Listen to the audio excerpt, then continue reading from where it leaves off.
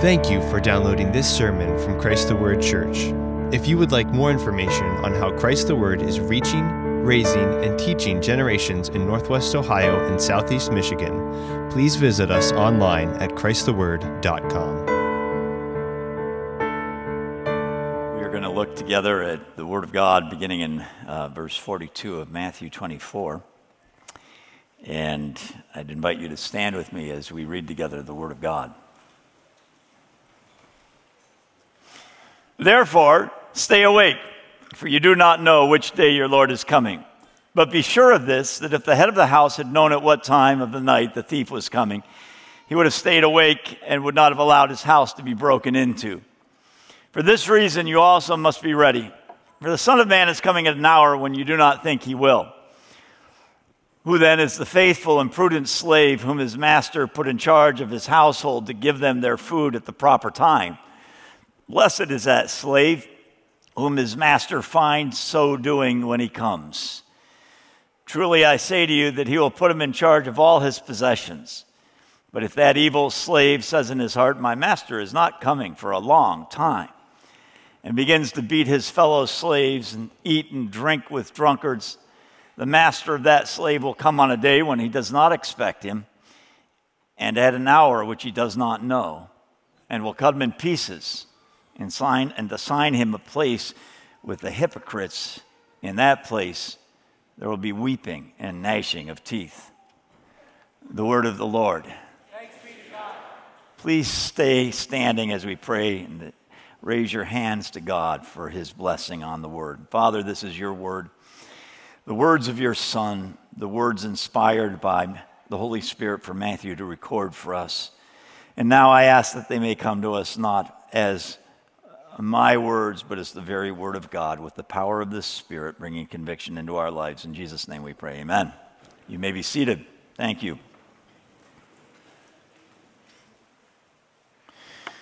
We are looking together at the Olivet Discourse that continues on into chapter 25 of Matthew. Jesus continuing to speak in private to his disciples of the events that lie ahead in their lifetime and in the lifetime of those they will teach, to whom they will deliver the word of God. And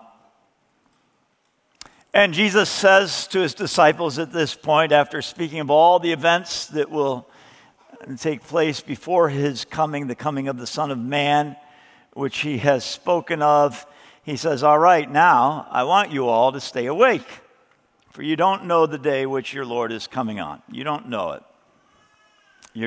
You're unaware, and you need to be aware that when I come, it will be at a time that you don't expect, an hour when you don't think you will. And this is the way these kinds of things normally happen. The irrevocable losses of life come at you, even if you're looking at them, they come at you as a surprise. You're caught unawares. You may know that they're coming, and yet the day they arrive, you go, whoa. I remember 9 years ago when I got a call. I was driving over by Airline Street in Toledo. I don't remember where I'd been or what early in the morning, but I got a call from Cheryl, and I could hear that she was crying a little bit. And I thought, I know what it is. It's my mother. She died in the night. You don't expect it, but you get the word. Some of you have had these moments in your life. You've had the moment that comes. You may have been expecting it, but when it arrives, it's a blow. And it was, for all the expectation, still unexpected. And Jesus is saying here, there's going to be a day that's going to change everything. A day that is an irrevocable day. You can't undo it. Everything is different at the conclusion of this day, and that is the day of my return. It's going to come when you're not expecting it, and so you need to be watchful. You need to be expecting. And you see the kind of tension there is there that he says, be watchful, be aware, be on guard. You don't know the day when I'm coming.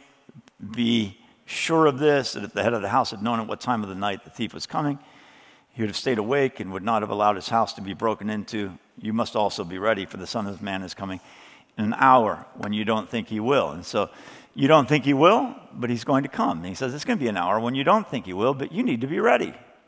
And it's almost a contradiction. It's what we call, it's one of those, well, if you were a communist, you'd call it a dialectic. Two opposed things in the tension of which you live. And that's what we have here from Christ. And it's often what we have in Scripture, these opposed truths, that it will come when you're not expecting it, but you need to be ready. And in that tension we live. Now, Jesus has gone from Jerusalem, where he spent the day. This is Tuesday of the last week of his life. He dies on Friday. He's gone from Jerusalem up to the Mount of Olives, a conversation which began in the temple with his warning the people that their city, their future is going to be destroyed, continues on the way out of Jerusalem, and it eventually ends up here in a private conversation with the disciples.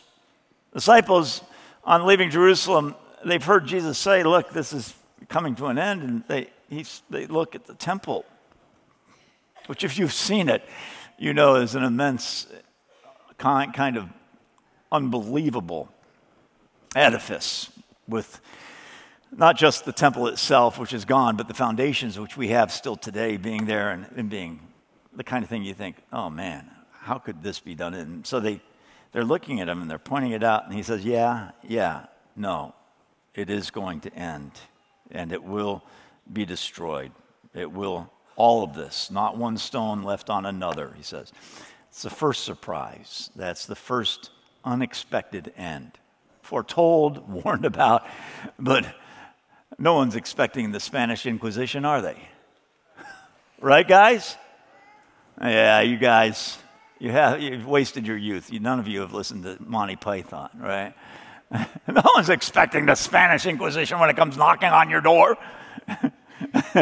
No one expects it, and no one's aware it's coming, and then it arrives, and you go, that's the kind of thing that Jesus' return is. No one's expecting it, but it comes, and it comes. So Jesus and his disciples have reached the Mount of Olives. They're alone. They're not surrounded by others. Jesus is speaking to them, and he tells them all this discourse, everything in this chapter and the next chapter that we've been looking at so far and that we will look at in weeks to come. All these things are going to take place before his return, or at the time of his return. And so Jesus warns his return will be sudden, that people are going to be caught unaware, that many will perish who should have been ready, that the coming of the Son of Man will be like the days of Noah. Now, what were the days of Noah? Well, the days of Noah were like other days in the Old Testament when there was a prophet, Noah, a preacher of righteousness in a dark and unrighteous age. The Bible tells us he was a preacher of righteousness and that he condemned the world by building the ark. Therefore, what we understand about Noah is that he was preaching righteousness, that he was saying God is coming in wrath because he condemned the world by building the ark. And so by building the ark, he's saying, hey guys, the wrath of God is imminent. It's coming. And people were going around their business. They were doing this and that and the other. They were getting married. And not a person on earth listened to Noah.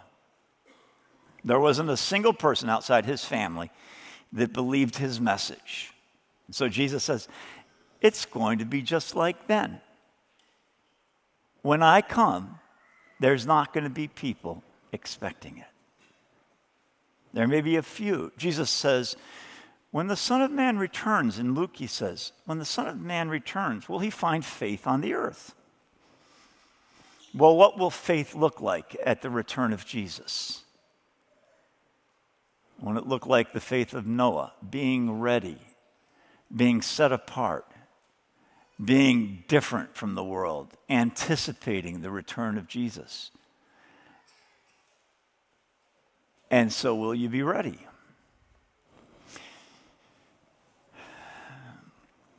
Turning from Noah, Jesus says to his disciples, therefore stay awake.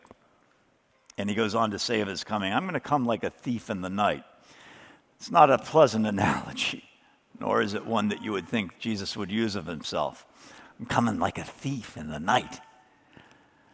Now, there is a difference in English common law and in American jurisprudence and established precedent. It's still maintained in some states between burglary and theft. Burglary is something that takes place. In the past, it was something that took place at night. It's to come into an occupied place and to steal.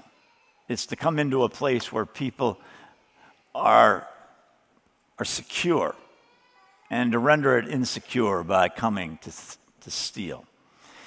Burglary was viewed as a more serious crime. There's remnants of this still found in law. If you go in and you do your crime in a place where people are in a number of states, it has a more serious penalty. Jesus says, I am coming like a thief in the night.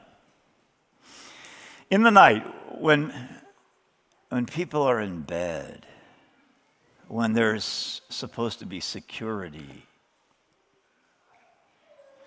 burglary is punished more severely than theft because it's cloaked in darkness. It violates the security of a home. It takes place when people are sleeping and vulnerable.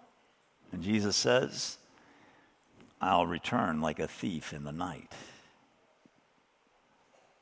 When you're in the security of your home and life, when you think everything is safe, when the world and your world is shrouded in darkness, meaning no warning, no anticipation, no ability to look out and see the actual coming. Where you live, surrounded by your children, while you're sleeping, and your family is vulnerable, then he will come like a thief in the night. Nor does this warning have only as its only negative connotation the surprise of Jesus' return. It's not just that he's coming as a surprise, but there are negative consequences, like a thief in the night. For those who are caught by surprise, it's loss, dismay, darkness, and death. And all this while you feel secure, all this while you're asleep, all this while you're not anticipating it. In this analogy, Jesus is the thief, the one who's coming. He's the one who's supposed to be feared. He's the one doing the taking. And it's a strange way to describe himself, but of course it's his way and it's not inaccurate. The threat to your life and mine posed by the return of Jesus is real. The warning to the disciples in this parable, the lesson of the parable, and we're told it's a parable in Luke. It doesn't say it's a parable here, but we would recognize it even if Luke didn't say it. The warning comes in the person of the head of the house. Jesus says if the head of the house had known when the thief was coming, he'd have remained awake and been prepared. He is the head, after all, the one charged with care of the family, the one responsible, the protector. The children should be able to sleep in security because their father's there. The mother, she should be able to rest confidently after working hard all day, caring for the family, because now at night her husband's at her side. But by this parable, he's not watching, he's sleeping, he's derelict, he's selfish, he's unconcerned. This, of course, is a parable to leaders, as is the second parable as well. It's a warning to leaders, and it's a warning to you about your leaders. It's a warning to leaders, and it's a warning to those who are led. It's a warning to those who are led in that they put their lives in the trust of and in the care of leaders. By the husband you marry, women, you determine your future. By the leadership you embrace, members of a church, you determine the consequences for your life. And it's a warning for leaders. It'd be one thing to sleep as a father, a husband, a head of the home, if you had no prior warning, no cause to care, no reason to be watchful, then you might sleep, and you might sleep soundly, and you might say, hey, I didn't have any warning. I didn't know. Nothing foretold this. But if you're told that the thief is coming, that he is certainly one day going to arrive, and that at night, and that when he comes, he'll bring destruction on all who are caught unprepared, all who are not caught ready and awake, all who are not cognizant of the warning that had been previously provided. Well then, in the face of that warning, that sure word that the thief is coming, to be asleep is to be cavalier. It's to act criminally in your disregard for your position of authority and responsibility. Yet even in light of this cavalier disregard for the warning, the real shame that's borne by the head of the house who sleeps despite the prior warning when the destroyer arrives is the lack of care for his household, the lack of concern for his children, the failure to protect his wife. He is the watchman who was called to keep watch, who didn't.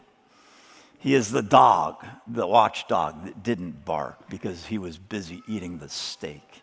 He is the sentry who's asleep, and so his company is slaughtered because he's been caring about himself. It's interesting to notice that Jesus doesn't say anything here about the wife, nor does he say anything about the children and their need to be prepared. He could have. He could have told a different parable. He could have told a parable that called for children to be awake and aware. He could have told a parable about a child who was warned about the dangers of the road and how if you go out on the road, you could get run over by a cart, a horse-drawn cart, and you have to be careful and you have to look both ways before crossing the road. But this heedless child ran out into the road and people called out and said, "Child, stop." The child didn't listen. He was caught unprepared, run over and killed. But a good lesson. Kind of story you might tell your children one day to warn them about their actions, but Jesus doesn't tell that story. He doesn't tell the children to keep watch, nor the wife. But he speaks to the oikos despotes, which is the Greek word, house, oikos, despotes, despot. Well, this is amateur Greek, but it means the ruler of the house. You've heard of a despot. It has a negative connotation today, but back in Jesus' time, the oikos despotes was not a negative thing. It was the head of the house. Oikos, head. Oikos is house. It's where we get our word economy, the way we run a house. And despotes, leader. Jesus is speaking to you who are leaders of households, and to you who are leaders of the house of God. Perhaps more to those who are leaders of the house of God than to any others. He warns the head of the house of the danger his cavalier disregard for warnings poses to himself and to his entire house because he has neglected to keep watch and be prepared. Now, how many of you as fathers could say that you have kept watch over your house in such a manner that if Jesus returned tonight, you'd be ready and you'd be happy? How many of you leaders of a church, elders, pastors, could say, as Paul said, I have no one's blood on my hands. I have gone day by day from house to house with teaching and tears, speaking to you the truth of God. Actually, I think that if we had fathers who lived like this and pastors and elders who lived like this, we'd say, man, get a grip. You take things too seriously. Calm down, you know? Hey, he hasn't come for 2,000 years. It may be another 2,000. Don't live like this. You're going to tire us all out.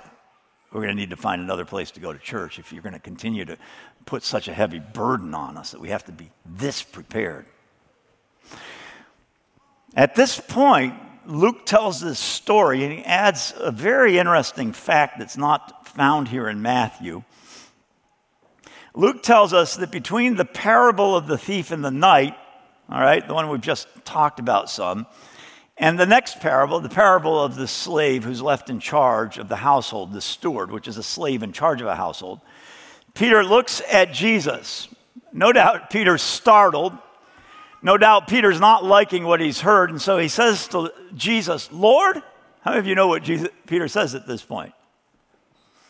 It's not something that you remember, but Jesus says, Lord? Or Peter says to Jesus, Lord, are you addressing this parable to us or to everyone else as well? All right? Otherwise, the stories are identical, but Luke includes this question by Peter. Lord, you speaking to us or everyone? You speaking to me? Really? Or are you just saying this generally to everyone? And so Jesus responds with the second parable, which in addition to emphasizing the lesson of his first parable, answers Peter's question, Lord, who are you talking to now? You don't mean me, do you? You don't mean us. You really don't. You're not talking about us being asleep when the thief comes, are you? Calvin says of this exchange between Peter and Jesus, Peter's question, Jesus' response. He says, for the disciples, as we have formerly seen, were always in the habit of thinking that they were unjustly treated by Jesus unless they were exempted from the common lot. In other words, unless they were treated as special and different and greatly excelled all others. Unless Jesus says, you're not like the rest and you're far better, they are in the habit of thinking they're unjustly treated, Calvin says. So when our Lord now presents to them a condition which is far from being pleasant or desirable, they look around them on every hand, like people astonished. What? You saying this to me? What? Really? Come on, Jesus. But the object of Christ's reply is to show that if each of the common people ought to watch, how much less ought it to be endured? In other words, how much less should it be expected that the apostles should be asleep? If the common people are expected to be awake, then the apostles better be awake. Now, note that Peter is the one who's objecting. Peter. 2 nights from this, Thursday night, this is Tuesday night, 2 nights from this, Jesus will take Peter with him into the Garden of Gethsemane, asking him to accompany him while he goes there to pray after the Last Supper on the night that he is betrayed. On this very hillside, in the Garden of Gethsemane, which is on the Mount of Olives, 2 nights from now, Peter will sleep when Jesus has asked him to accompany him and keep watch. Peter will nod off. This fearless protector who says he'll permit nothing to happen to Jesus will be catching some winks at the very hour Christ is betrayed. And Christ in that night will come to him 3 times and say, keep watch, wake up. And each time, Peter will not. He will not watch and pray as Jesus asks, but he will be asleep. There's no question here that Christ is speaking to leaders. At this point, it's very clear that this is not a charge to the general public, to the average Christian, but that in his parable, the second parable, Jesus is aiming directly at leaders. Now, both are for leaders, but in different ways. In the first, Jesus addresses leaders in regard to their duty to those led. He says to you, fathers, elders, pastors, people are relying on you. You must stay awake. But in the second, Jesus addresses leaders, fathers, pastors, elders, deacons. And In some respects, mothers as well, because that's true leadership. But he doesn't address leaders about their responsibility to those under them, those they lead. In the second parable, he speaks to leaders about their responsibility to the one who has called them to lead and who has granted them their authority and who they serve under as an under-shepherd. So if the first one was the leader looking down, the second one is the leader looking up. The first one is your duty to your children, to your wife, to your family, to your church. The second one is your duty to the one who gave you this position. All right?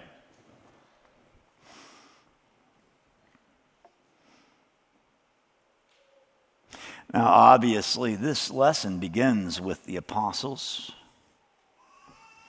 It's to all leaders, but it begins with those who are at the very highest level, those men who have the foundations of the gates of heaven and the foundations. Which one is the apostles and which one is the 12 tribes? I can't remember. The gates are named after one. The foundations are named after the other. They have the foundations or the gates of heaven named after them. These are the most illustrious leaders. And Jesus warns them. Jesus comes straight at them in this parable. Today, this parable is most of all to those of us who are pastors. Secondarily, let me say, it's also to you today in the pastors you follow, in the things you look for in your leaders. Most of all to pastors, okay? There is a flip side to it that is all of you. But it's also to leaders who are fathers. It's to, and that would be to women who you marry. It's to elders. It's who you place yourself under, the church where you put yourself under the authority of men called to be elders.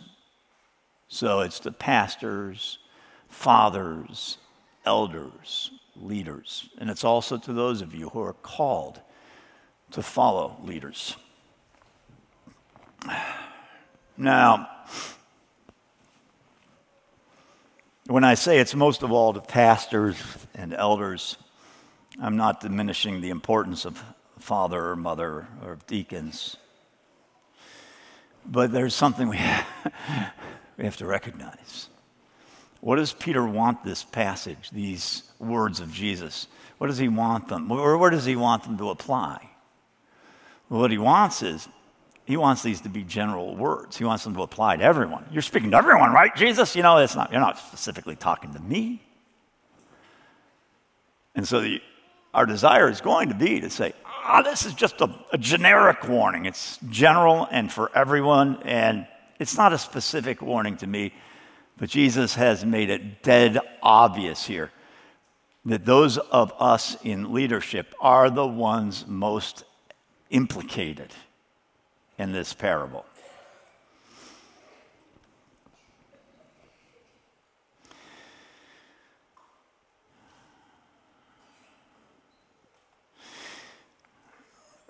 The master has left Peter in charge. And the parable, the duty that the master puts into the hands of this slave, who's the steward, is to feed the other slaves at the proper time. He's called to feed the other slaves at the proper time. Who then is the faithful and prudent slave whom his master put in charge of his household to give them their food at the proper time.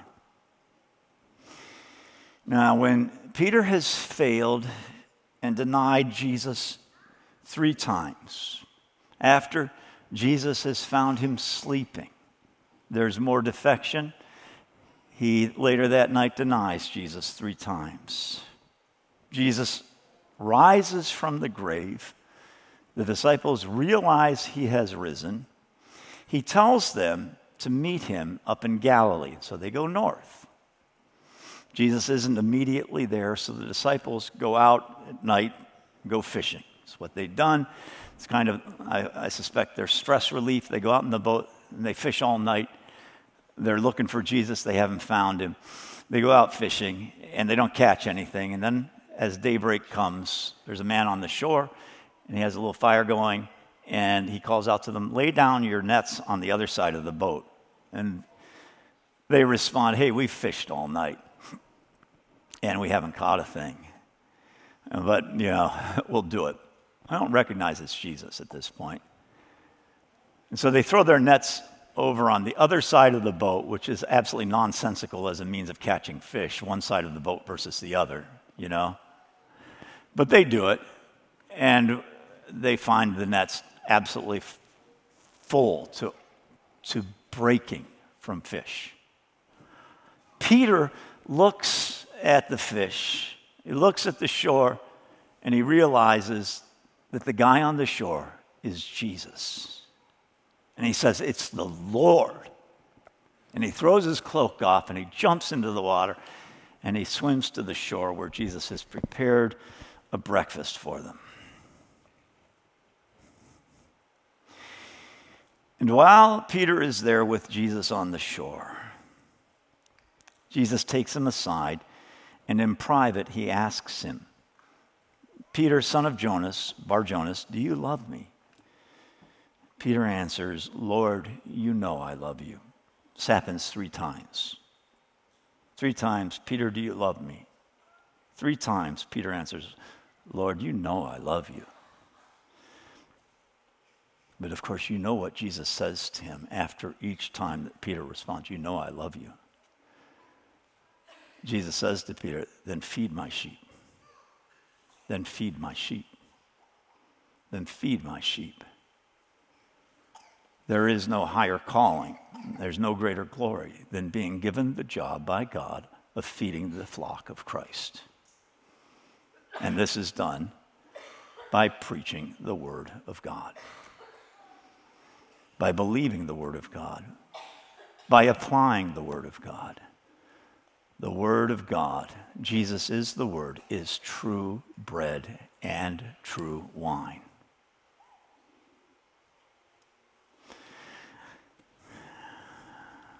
Peter is reminded by Jesus 3 times of this parable. Feed my sheep. Feed my sheep. It is the duty of Christian leaders, pastors, elders, teachers, fathers, above all, the duty of Christian leaders to feed the flock of Christ. There are 2 points in this parable. The first is that the shepherd who faithfully feeds the flock will receive a great reward on the master's return. The slave who is found watching and waiting, faithfully feeding, who has been put in charge by the master and who's found faithful at his return, Jesus says, will receive a great reward. The master will say to him, you have proven wise and prudent. You have fed the servants. You have not looked after your own desires, but you have done what I asked. Therefore, the master will put him in charge of all his possessions.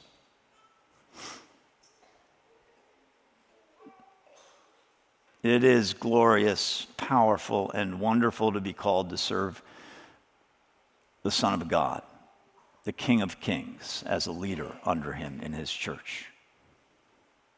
And there will be reward in heaven. The master will place those who serve faithfully in charge of all his possessions. It's a reward beyond comprehension.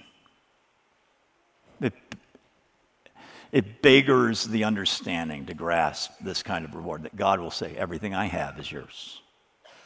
I put it in your care. All the master owns, not earthly, heavenly. But there is this dire warning connected to this call.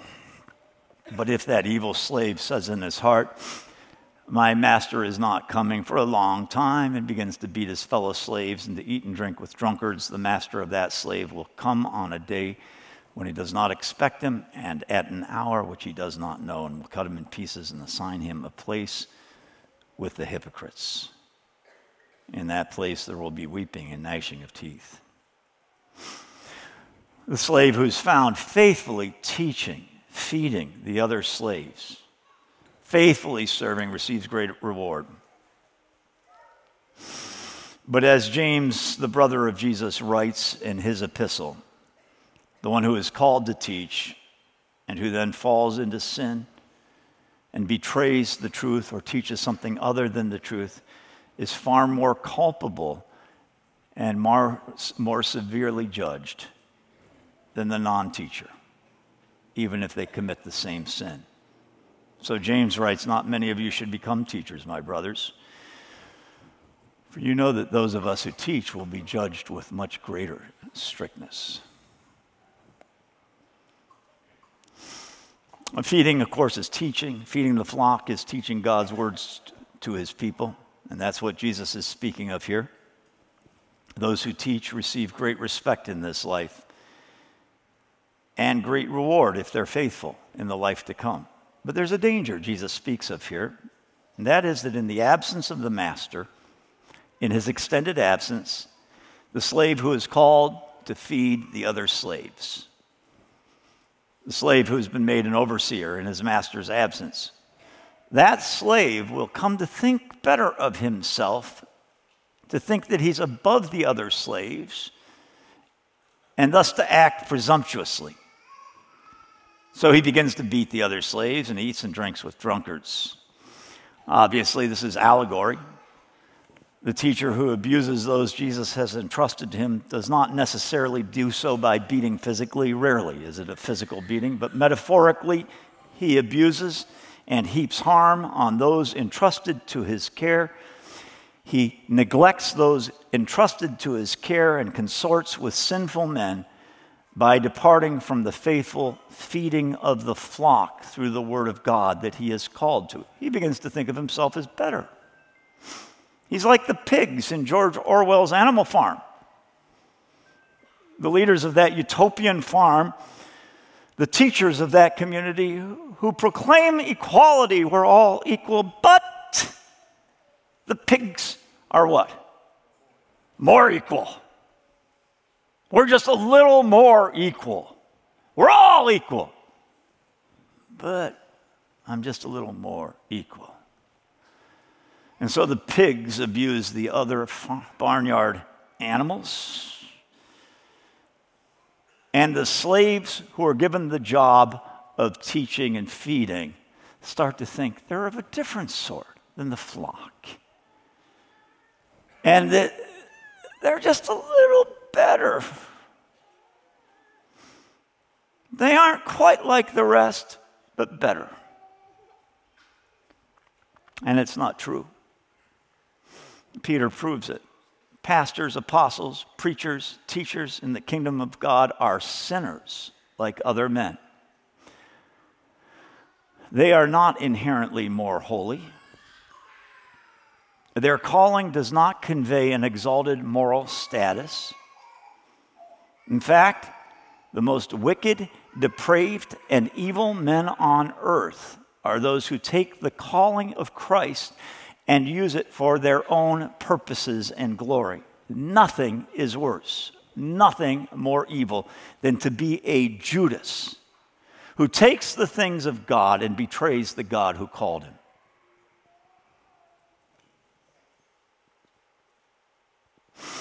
And Judas is joined in his betrayal of Christ by countless pastors and elders and teachers today and always.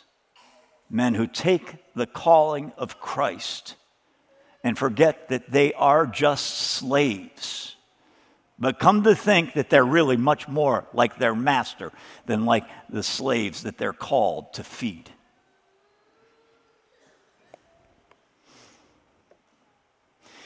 So I speak to you as leaders, but I also speak to those of you who are under leadership and who have a a choice in the matter.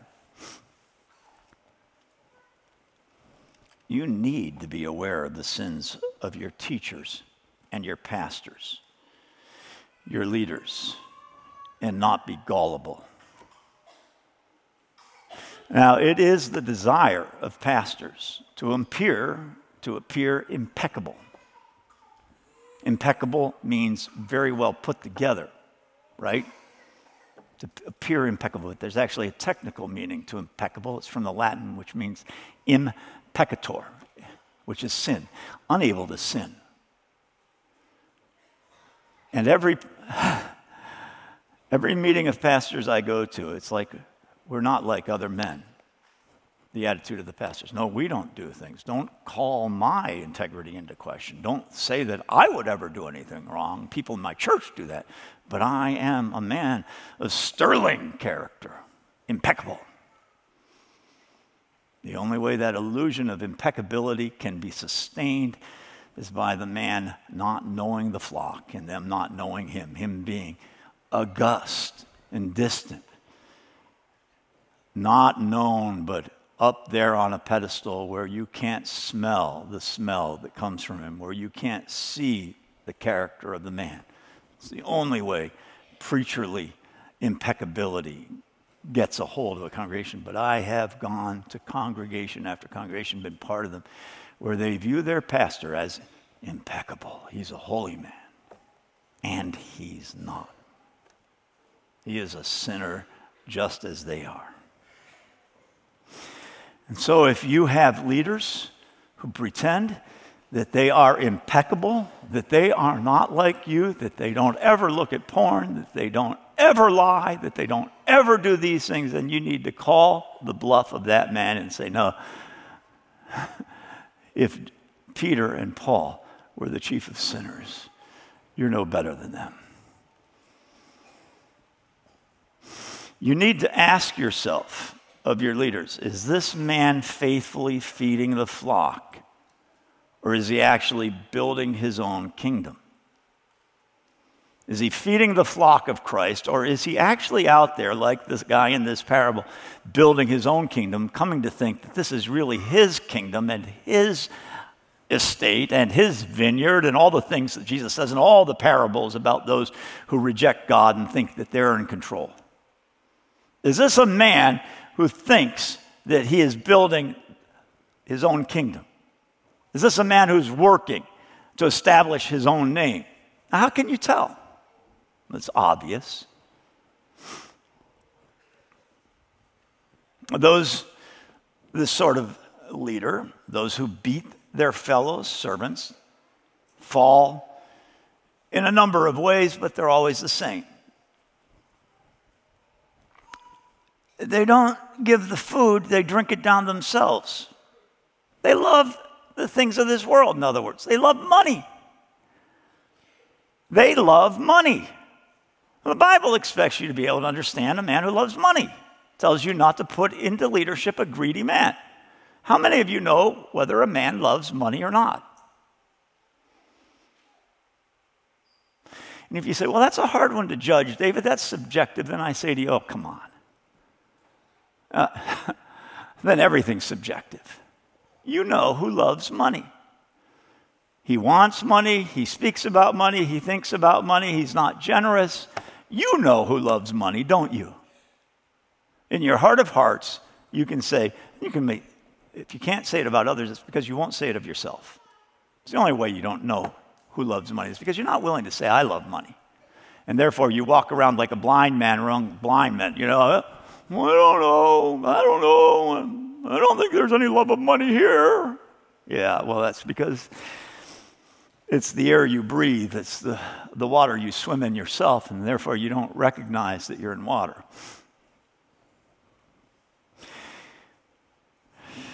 There is a love of money. They love the things that God has given them for their own pleasures. Now, let me say to you, the dialectic here, there's two opposed things. The Bible says, do not constrain the ox when he's working. The Bible says that the one who teaches the gospel should be paid. This is not cause not to pay your pastor. And I praise God that you've been very generous to me. I have no qualms on that account, but you need to have qualms with your leaders. Do they love money? Not a reason not to pay them, but a reason to say, does this person live for money? Is there a love of money? And if your leaders will not give up money to serve God, then they are not the ones who found the pearl of great price. They are not the ones who found the treasure hidden in the field. They do not know the treasure or the pearl because they like money more than those things. Second, you can tell this kind of a leader by their abuse of their fellow servants in a second way. First is their love of money. The second is their love of illicit sex. They love the women of their church, or sadly today, others of their church. And so sexual immorality in the leadership of the church is so far beyond contempt and so wicked that it almost can't be described. The servants who say Jesus, but they're really preaching themselves and they're wanting gratification of their lusts. And it's everywhere today. Everywhere.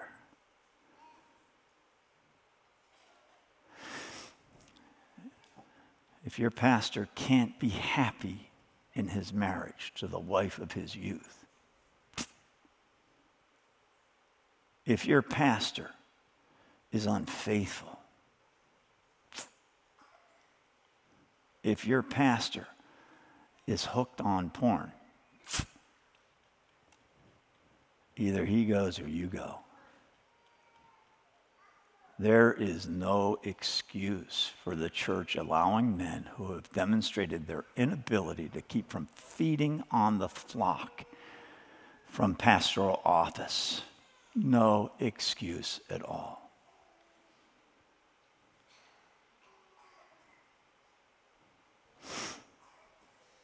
Now, there's a third thing, a third way of abusing the flock that's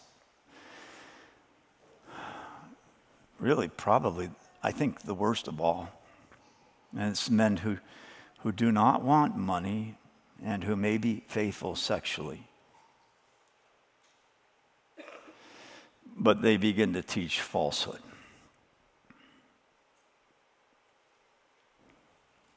They start feeding you wood chips rather than food.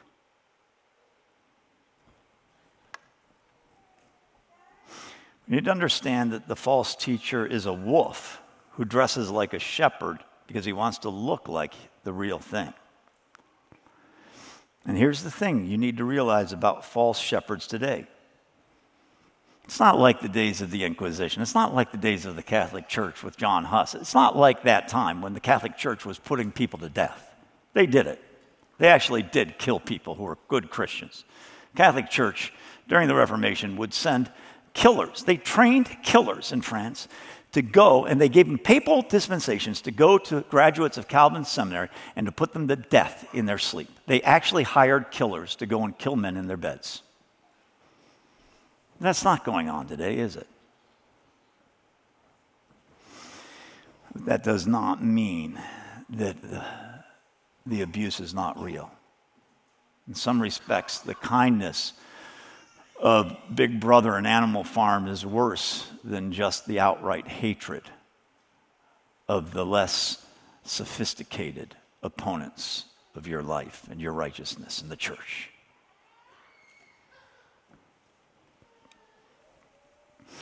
And so here is the thing to be on watch for today. It's a leader who forgets that he's serving a master in his teaching. He is a leader who may well speak of the term servant leadership and say, I want to be a servant leader. I want to be a servant leader. acting as though by being, quote unquote, a servant leader, he's actually following the steps, the pattern of Jesus Christ, who said, I came to serve, and who calls his disciples to wash the feet of the flock. And you might say, well, that's a good thing. I have a servant leader. And if that's what your leader does, that is good. But the thing that needs to be realized is that that servant leader still has a master. And that servant leader is not to make himself the glorious one, the merciful one, the kind one, but to make his master in his mercy and glory and kindness visible to the flock.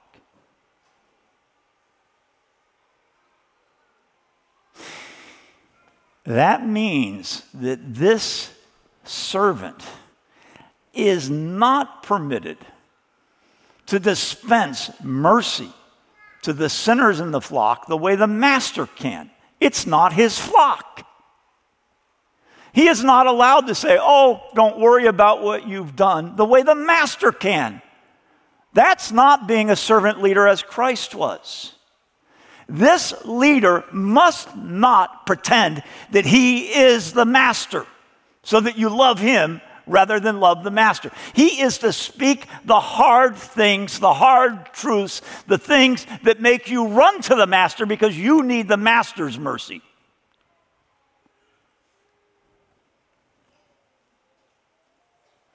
It is the master's mercy that you need, the master's love, the master's forgiveness. It doesn't matter what I say. You must find the master through my feeding you. And if I lead you to myself, then I am a destroyer. And the church in America is led by destroyers who preach a Jesus who's really just like them, kind, instead of preaching a holy Jesus who will return one day. And when he returns, if you're not ready, he will throw you outside with the hypocrites, where there is weeping and gnashing of teeth. And I can't do anything for you but tell you to seek Jesus and to be prepared, because he's going to come back. And he will ask for an accounting from you. And he will say, have you served me? This is the kind of leadership that God requires. Parents, there's lessons all over this for you. You want to be loved. Don't make it your goal to be loved so much that Jesus is not feared. Let us pray. Heavenly Father, we thank you for your word and for the lessons that are in it. And I pray, Heavenly Father, that we will learn from these parables as leaders and followers, and that you will protect us from the evil of false shepherds and bad leaders. Father, may we lead with holiness, with fear of God, recognizing that the Son of Man is going to return one day, and preparing faithfully the flock to receive him when he comes. In Jesus' name we pray. Amen.